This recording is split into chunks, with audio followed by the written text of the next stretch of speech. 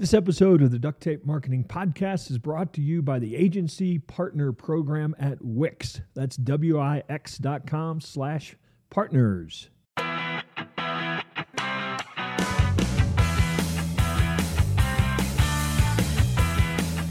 Hello and welcome to another episode of the Duct Tape Marketing Podcast. This is John Jantsch. My guest today is Ryan Englund. He is the CEO of CoreFit Hiring, a company that helps blue-collar companies fill front lines with quality technicians and craft workers. So Ryan, welcome to the show. Thanks for having me today. So I think one of the mysteries of the pandemic is, for some people, is that a lot of companies have been really caught with this shortage of workers. I know that you're probably responding to what feels like a crisis, but frankly, in the crafts, the skilled work community, technician community, it's kind of been a long time thing, hasn't it? It's been hard to get folks to fill a lot of positions, gotten harder. You want to give me your take on that? Yeah, the labor shortage, the skills gap, the difficulty hiring, it goes back decades. People have been struggling with this. I found an article written in the 60s that talked about the skilled labor shortage. So this is nothing new. I think it's just there is so much more information about it, and we consume information at such a greater rate now. It feels like it's bigger because we hear about it more often. I have some clients that are in the construction industry that I've worked with for years, and it seems far more acute right now. They have, and I think it's a combination of they're busier than they've ever been as well. And because they can't backfill if they lose somebody, it's made it a more acute situation. But is it a combination of those things, you think? I think with the trades in particular, yeah. And we work with all sorts of industries in the front line, but in the trades, most of the people that they've had for a long time are aging out. Like that work is backbreaking work, and you can only do it to a certain point. Yeah. And I think they're predicting somewhere around 40% of that labor market to be gone in the next 6 to 10 years because they're all retiring. And it's more glamorous to be a YouTube influencer. Is that what you're saying? I didn't say that, but that's what we are. Yes. Because the kids aren't coming into it. And I think a lot of that has to do with the fact that the parents aren't excited to say, hey, my son or daughter is going into. And so they're pushing them towards the more glamorous jobs. I don't know that YouTube is one of them, but definitely the Google jobs, the Facebook knowledge jobs, workers, that kind of stuff. Yeah, definitely. Yeah. And is that not a problem that's going to take care of itself with better marketing? Is the industry itself going to have to make some fundamental changes? So there's both of those are correct. Like they are going to have to do some marketing, but they are going to have to make some fundamental changes. I think one of the things I hear a lot is, the younger generations, they don't know these opportunities exist. They don't know how much money they can make. And I think they do. They just don't want it because they've heard the horror stories of the way people have been treated. One of the core things that we teach and that we coach on is how to stop thinking about people as a cog in a machine and start valuing them as a human being. When you hire somebody, it's the whole package. You don't just get the person that shows up 8 to 5. They're going to bring their life's problems and their life's goals and all the stuff they're going through in life that comes to work with them. Yeah. And I think that the trades in particular has a bad reputation for dealing with that. That's interesting because you read articles about Silicon Valley and how competitive it's gotten to get people there. And they've really treated it as culture is as big a deal, as big a draw as incentives or pay. And I think that probably the trades industry is really pretty far behind that thinking, aren't they? They are. There is a culture. Every company has a culture, whether or not it's written on a poster in the break room or they actually live it and hold it accountable. There is a culture there. And I think what the trades have missed in particular is missing the idea of being able to promote and market their culture, because there's this fundamental belief that people don't care. And there's a statistic out there that came out of a Gallup report that says 86% of millennials will take a pay cut to go work for a company that aligns with their mission and their values. It's really gotten hot in, I don't know if it's HR circles or there's even titles now like head of people in organizations, but this idea of employee branding, which is a little bit of what you're alluding to, is this idea that the best salespeople for getting more people in your organization are happy employees that are, pumped about what they're doing. But how do you bring that particularly into a culture where it hasn't existed, perhaps? I think for a lot of the clients that we work with, they have an amazing story to tell. Yep. They really do have an amazing culture. They've got an amazing story. They've got leaders that care. They're rough and tough. Like they're iron workers or construction workers or craft workers. They don't think about marketing. They go to work in blue jeans every day and hopefully they're clean, right? Like it's that kind of mentality. It's rough and gruff. And if you just put a little bit of that marketing to it and say, let's tell your story, which is one of the core pieces that we teach, is how do you tell what we call the core story? That's what really draws people to your organization. Like you talk about the know, like, and trust. Employees need that too. That's just central, fundamental marketing, is that people connect with a story far better than they connect with, here's the features of what we do here. And I think you're right. I know in my work that industries like that, and even just more buttoned up industries, say accounting and whatnot, they just have a trouble believing that anybody wants to hear their story. They want to hear what they're going to get.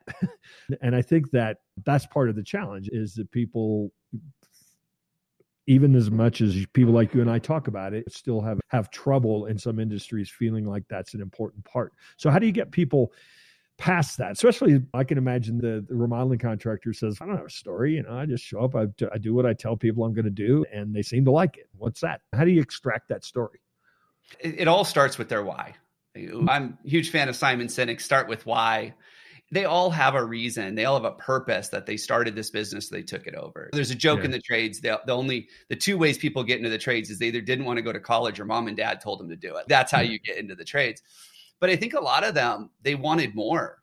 And so they left being a craft worker and they went and started a business. And let's get back to why you do what you do. Why do you get out of every day? Why do you slodge through all these fires, deal with a team of 40, 60, 200? Like, why do you take on all of this risk and do it day in and day out? Like, your reason for doing that is so critical to being able to market and promote your story.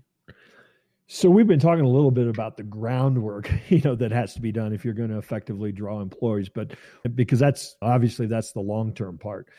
But in the short term, if people are coming to you now and saying, how do we attract people? How do we retain people? What is some of the advice that you're giving people in this particular environment? So I'm going to answer the second question first, the how do you retain people? And here's what we find is that retention goes up significantly when you start making better hiring decisions. So if you're hiring for culture fit, if you're hiring to build a successful team, if you're hiring with teaching people how to better communicate and you're having those conversations up front, you're really getting to know people. Your retention problems will really fix themselves.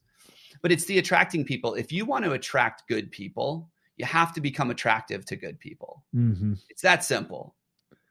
So if you aren't getting good people applying for your company, or you're not hiring good employees, I really want you to take a step back and say, hey, are the good people actually attracted to us? Remember, people don't leave jobs, they leave managers. Yeah. And if there's something about your company, your culture, your team that's not attractive, you need to take a real intrinsic look, deep dive, and say, let's fix this first. Okay, so I'm sure that everybody listening, that makes complete sense too. But then I guess the follow-up is, well, how do you make yourself more attractive? That's the thing that we run into a lot in the trades is, remember, they're craft workers, or like you said, accountants. They're accountants, they're software engineers, like whatever it is, they're not storytellers. Mm-hmm. So it's really, you got to work with your marketing team. One of the first things we do when we work with a new client is we take recruiting away from HR. Recruiting is not an HR function. Recruiting is a marketing function. You are selling your company. You are selling an opportunity. You've got to get your message out there in front of the right people so that they apply, and then you can sell them in the interview process. Yeah. And so it's really getting your marketing team involved. Like, how do we make ourselves more attractive to prospective job seekers, not just our customers? Where are they listening? Where are they tuning in? If I'm listening to this show and I'm particularly trying to hire, or at least get my name in front of potential candidates for that, is it the job sites? Is it radio? What are you finding? Are you finding a channel that seems to be most effective for getting at least on people's radars? So when we look at job seekers, they're broken into two categories: the active job seekers and the passive job seekers. Yeah. And you really want the passive ones. You want the passive ones. And here's the thing about the passive ones. They're 70% of the job market. 70% of the job market wants to switch jobs. Yeah. They just want to switch under their own terms. They don't want to have to. They don't want to have to go through the process of looking for work. One of the things we teach real early on is that the process of looking for a job is one of life's most stressful events. People do not like to switch jobs. Yeah. So if we can make that process easier for them, if we can make ourselves more attractive, we can put our opportunities in front of those passive job seekers. That's where we're going to find the real good ones. But the active job seekers are on the job boards. So if you have a need today, which most people need to fill something today, you may not have 6 months to wait for that passive job seeker to take action. Right. So you go to the job boards. But how do you stand out? There are brands out there spending millions of dollars a month in advertising. How do you compete with that? And it really is being disruptive in the way that you approach the job boards. The truth is that those job postings are ads. Mm-hmm. And instead of putting the must have reliable transportation, must be able to lift 50 pounds, must be able to use some software that we're going to teach you how to use anyways, why don't you put what you're really looking for? How do you define a good person? What is the type of person you want to join your team? Yeah. And when you get really clear on that, your postings are going to stand out like a sore thumb, right? And now let's hear a word from our sponsor. When your agency partners with Wix, you unlock an entire digital ecosystem for creating, managing, and growing your business online, so you can run your agency the way you've always wanted to. Get the full coding and design freedom to create anything your clients need, along with the tools to manage and collaborate with your team seamlessly from anywhere. And when it comes to growing your business, you can get matched with new leads every day and earn revenue share for every website you create. They're all backed with Wix's industry-leading security and site performance. You'll also have dedicated account managers on standby 24/7, so you can reach your goals and start setting new ones. See for yourself. Head on over to wix.com/partners and reimagine what your agency can accomplish. In the skilled labor market, do employers need to start lowering their expectation about skill and experience? I think they all want that person with 20 years and they could work their way out of any problem possible, but maybe that's unrealistic. So we don't get into this a whole lot, but there is this element that if employers don't figure it out real quick, they're going to lose a lot of their tribal knowledge. That are 20, 30 years, they can solve any problem without help or support. And there really needs to be an emphasis to take that information and get it documented so that you can start training that to new people. The companies that we see the best at growing or farming is what we call it. When you're farming for new employees and you're growing them up yourselves, are the ones that have really invested in an apprenticeship program and have said, hey, you know what, we're going to take people that have the behaviors and the traits that we want, and we're going to teach them the skills. Would you actually translate that out to a broader market? In other words, having not just the people you have internally, I think that is absolutely true. But would you be going to university situations or to vocational schools and trying to get involved at that early point? You can. I think again, it's not that they don't know these jobs exist. It's that they don't want them. Yeah. So what can you do to get people more excited about these jobs? A lot of what we hear in the trades, particularly the vocational schools, they're really not doing much of a service. Like they're teaching the book work, but they're not teaching how to troubleshoot. Yeah. They're not teaching how to solve problems. They're not teaching the stuff that's really important to employers. So there is an opportunity to get involved there, but that's not really where it should be coming from. It goes back to the old days. I remember when I was a kid, I was in T-ball and there was this local business owner that sponsored all the jerseys and we had their company name on the back. Like they got involved in the community at an early age and they said, hey, this is who we are. And it wasn't because they were hoping to get brand new employees or brand new customers for it, but over time, people would start to notice and that brand would become synonymous with the local community. And I think we really need to get back to that. I'm seeing you slide into third with Consolidated Plumbing on your journey. Yeah. Yeah. So are you seeing, I'm going to back up before I ask that question, and you may not have an opinion on this, and this is certainly not meant to be a political comment at all. What role are unions playing in this industry today? Is there a usefulness are they part of the problem? Because at one point, unions were very instrumental in the teaching and training of trades and skilled workers, not maybe so much for the small business employee, but I wonder, do you have an opinion on where that stands today? So I think the reasons that unions were created in the first place, they served a purpose. It was really to protect the employees and give them a way to bargain with the employer collectively. And that there are still some elements of that where it's important. There are some industries that have just not opened itself up to the private sector. But I think for the most part, so we typically stay out of union states. We typically don't work there. And if we do, we work with the smaller employers. Mhm. I think the one thing that the unions did really is they put together the apprenticeship programs, the training Yeah, programs. They right. taught these guys the skills. Yeah. But I think where we run into problems is that the pay between unions and the private sector, they've never lined up. Yeah. And so that's been a real challenge. The other thing too, that the unions do differently than what we teach is, like I said before, when you hire somebody, it's a package deal. This isn't come work this job for 2 months and then go sit down at the union hall and wait for the next job. We don't do that. We work a lot with, especially seasonal contractors. A lot of them out here in Arizona, summer is insane for HVAC. And then in the winter, a lot of these companies lay people off. Wait, Arizona has winter? we call it winter. We put the jackets on when it's under 90s, but they'll lay a lot of their guys off. And that's just not the right mindset for how you hire and retain people. Yeah, that's certainly going to attract a certain kind of worker, perhaps. Yeah. So supply and demand being what it is there pressure on wages right now that is really going to create some costing problems for contractors? Yeah. We typically just say, let's pay what the market can support. But right now, I don't know that anybody really knows what the market can support. But I do think that there is going to be pressure on pay, because especially if you're in those entry level jobs or those unskilled labor jobs, and you are paying $12 to $15 an hour, like Amazon is your biggest competitor right now. Mm-hmm. It's not the contractor down the street. Yeah. It's these really big organizations that are paying $18, $20 an hour. They're making it super easy to take a job there. Now, Amazon's a whole different beast, but that's your competition is the Amazons and the Walmarts and even the companies that do a lot of customer service where you can now work from your home answering calls. Yeah, it's interesting because I think a lot of people got into that work because they wanted to do that work or they were good at doing that work. They'd learned it growing up on the farm or whatever it was. And so they took that work, maybe not considering that paid less than retail or something like that.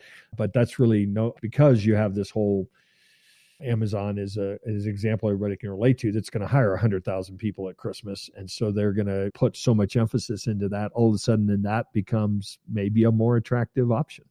So it really great point. How big a problem is poaching?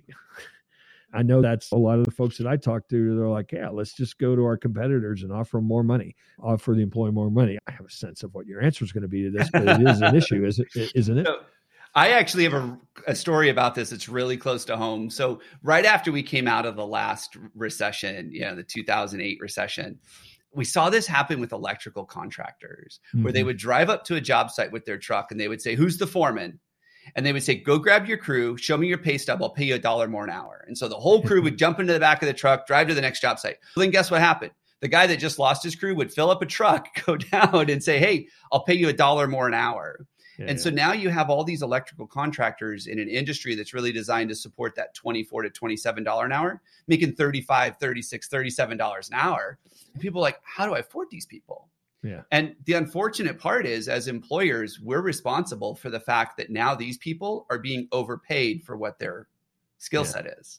Yeah. And so now these people are stuck working for an employer that can afford these wages. They can't leave. So if it becomes toxic, if it starts causing other issues, most people, when they get a raise, they live to their means, they expand their lifestyle.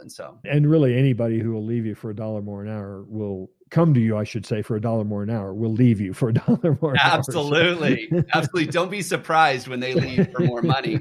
And that's the other thing too, is people don't leave for $1 more an hour. If that foreman and his crew were super happy and they felt well cared for and they felt like the employer actually had their best interest and their personal interest in mind, they're not going to go through that level of stress.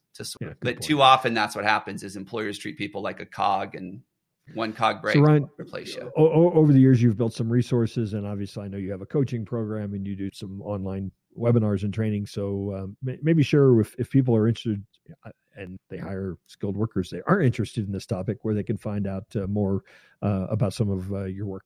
Yeah, absolutely. So anybody that's hiring people below $30 an hour, that is frontline, so they're actually providing your product or service to your customers, those are the best fit for us. And we've developed a coaching program. We also have a lot of available material on our website. CoreFitHiring.com is where they can learn more about not only some of the resources available, but also if they want to learn more about our coaching and training program, And the coaching and training is for the employer or whoever's doing the hiring of the employee or of the employee, right? Yeah, it's for the employer, yes. And so we help them implement our entire system. We call it the CoreFit hiring system. And we have a whole process that we've developed. Everything from how do you develop that core, the story, the vision, how do you find the right people? How do you automate the process? And then ultimately, how do you interview them and make sure you're hiring the right people? Awesome. Very timely. Thanks for stopping by the Duct Tape Marketing Podcast, Ryan. All right, that wraps up another episode of the Duct Tape Marketing Podcast. I want to thank you so much for tuning in. Feel free to share this show. Feel free to give us reviews. You know, we love those things. Also, did you know that we had created marketing training for your team? If you've got employees, if you've got a staff member that wants to learn a marketing system, how to install that marketing system in your business, check it out. It's called the Certified Marketing Manager Program from Duct Tape Marketing. You can find it at ducttapemarketing.com and just scroll down a little and find that tab that says Training for Your Team.